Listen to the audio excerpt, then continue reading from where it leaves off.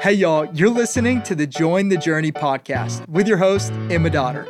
To learn more about today's reading or to read along with us, check out jointhejourney.com. Thanks for joining. I am in the podcast studio for the third time. Third time's the charm with Mr. JD Rodgers. What's up, everyone? Happy to be here. JD, glad you're back. We've gotten to know you a little bit on the podcast, but you and your team, y'all have a big event coming up. Yes, if you are a young adult listening to Join the Journey right now, if you have not heard about Awaken coming up this Labor Day weekend, September 3rd through 5th, highly recommend you check out awaken.live and get all the details there. Imagine thousands of young adults from all over the country coming together to lift up Jesus and just enjoy each other's fellowship. It's going to be so fun. So we hope to see you there. Tickets again are at awaken.live. And parents, if you've got young adult children, could be a great birthday present, early Christmas present. You don't want to miss it. But that's in September. Today, we are in James 1. So JD, Take it away. What you got for us? James 1. There's so much packed in this chapter that we could talk about. He talks about testing and how we're supposed to count all joy when we go through different trials and how it will produce steadfastness. And then he goes off about how a double-minded man is unstable.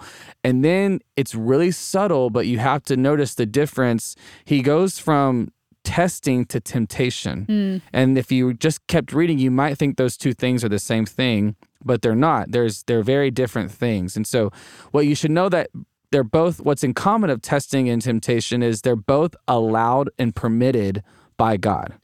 Although God is maybe not the origin of like temptation, for example, he is allowing the tempter to tempt us, both because God is sovereign over all things. Just because he is not what's creating it doesn't mean he's not allowing it. And so just something from the Bible that's easy to differentiate is the story of Job. We see God allowing testing in Job's life. And then we also see different moments where he actually allows temptation to not trust God. And there's things presented where he could, denounce God and allow tempting. And the testing looked more like kind of outward circumstantial things. Like his family getting sick. Exactly. And people were mourning with him. And then if you want to even look more of a practical view in the Bible of what tempting looks like, I mean, just think about when Satan himself was tempting Jesus in the wilderness. Something, again, allowed by God, Jesus being God.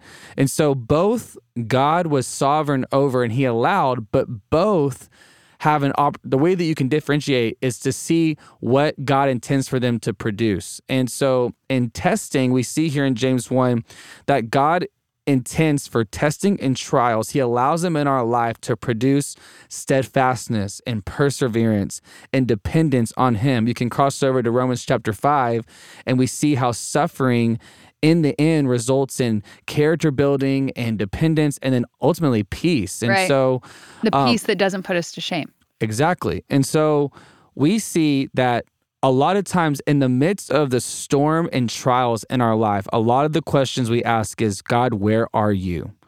And it's so easy to forget. And that's why James is reminding us that here, hey, it's God's kindness in a lot of ways that he allows the testing and trials in our life, and that he'll even produce those things around us. Why? So we are forced to look up and not at ourselves. Or our circumstances. Exactly. We're forced to look at him, the one who's in control of every circumstance. And, I think people might have heard this quote, but I've heard just in a lot of different spaces.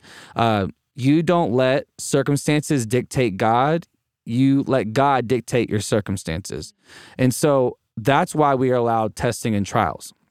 Now, temptation, what we see here in James 1, is that if you let temptation conceive in your flesh, it will produce sin. So testing produces steadfastness. Temptation, if you allow it, produces sin. Again, in the same way, if in testing, God's saying you have a choice, try to depend on yourself or to trust me. With temptation, he's saying, hey, try to depend on what you're being tempted with or trust me, choose me. And what I want to distinguish here is I think a lot of people can feel really guilty if they are tempted. So a lot of, I've heard from young adult men working with young adults, hey, it's because I have a desire to like look at pornography, or because I have a desire to lust after women, does that mean that I am sinning? And I want to make sure that we see here when James kind of uses this analogy of kind of like a birth, it's intentional because what he's saying is on its own, temptation is not the sin. It's, temptation is because of the fall. Yeah. It's a result of we are underneath three sources of bondage we see in Ephesians 2, Satan, our flesh, and the world and culture. And all of those three things are constantly because of our sin nature calling us to desire to fulfill and gratify the desires of the flesh and not the spirit. And so we're constantly in this like inner war. And so when you're presented with the opportunity to sin by maybe looking at that guy or that girl for too long, or thinking about that thing and letting it turn to a lustful thought, that's when it produces sin. Right. So it's when temptation meets fleshly desires and you act upon it that gives birth to sin. And then that eventually, if you continue to feed it, will lead to death. Does that make sense? Oh, yeah. Am I making sense? Yeah. So what does it look like practically?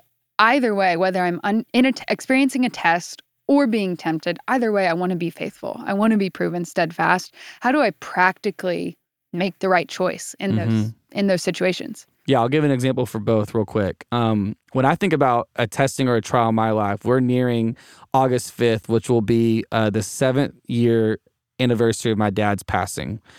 He died of cancer 7 years ago. And I remember in that season of when my dad, being an amazing man, a pastor, when he died of cancer, there was nothing in me that could fathom that God was good despite my dad's death. Like in the moment, my mind could not comprehend, why would this happen? Yeah, how could God allow it? It's so crazy when you read Romans 5, when you read James 1, and you see what God, if you surrender to him, what he will do with that trial. If you'll study theology and see how even that trial actually came to be. If you were to ask me today, hey, if you could go back and rewrite the story and you could change where your dad would not have died of cancer, would you? Obviously, I would love to have any day with my dad. Right. But on it, my answer is no. Really? Because of what it's produced. It has produced a dependence and an intimacy on the Lord that is greater than anything my earthly father could have given me.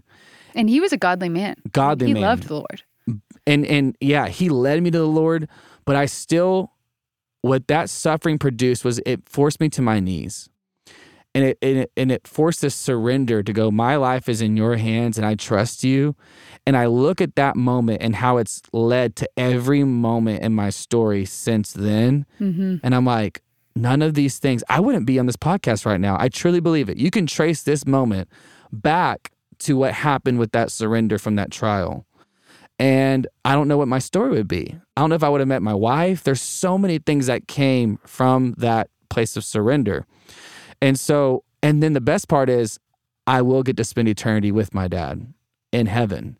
And so it's like, man, I get to have this kind of intimacy with God on earth and spend eternity with my Father. You've got the hope. Exactly. So the practical thing right there is surrender. And that sounds so cliche, but a daily choice that even when 7 years later, August 5th comes up and I'm like, man, I would love for him to have met my wife. I would love to have officiated my wedding. All these thoughts are going to come up going, God, I choose you. I choose to trust you. I choose to surrender this hurt and this pain to you. With temptation, it's kind of the same thing. You come at the crossroads of God or sin.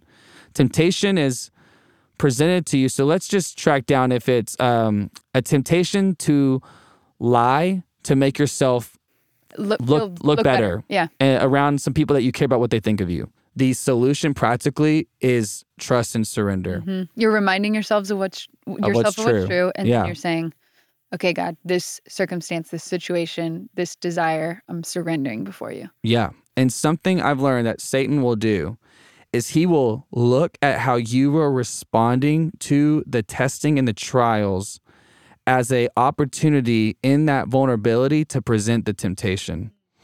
So it was in the times where like I was underneath extreme trial where I was like, man, me and God are kind of rocky because I'm upset, was where the most temptation was presented in front of me. Because what does Satan want? He wants to steal, kill, and destroy my life and to take me away from God. And so choose life, choose trust, choose surrender.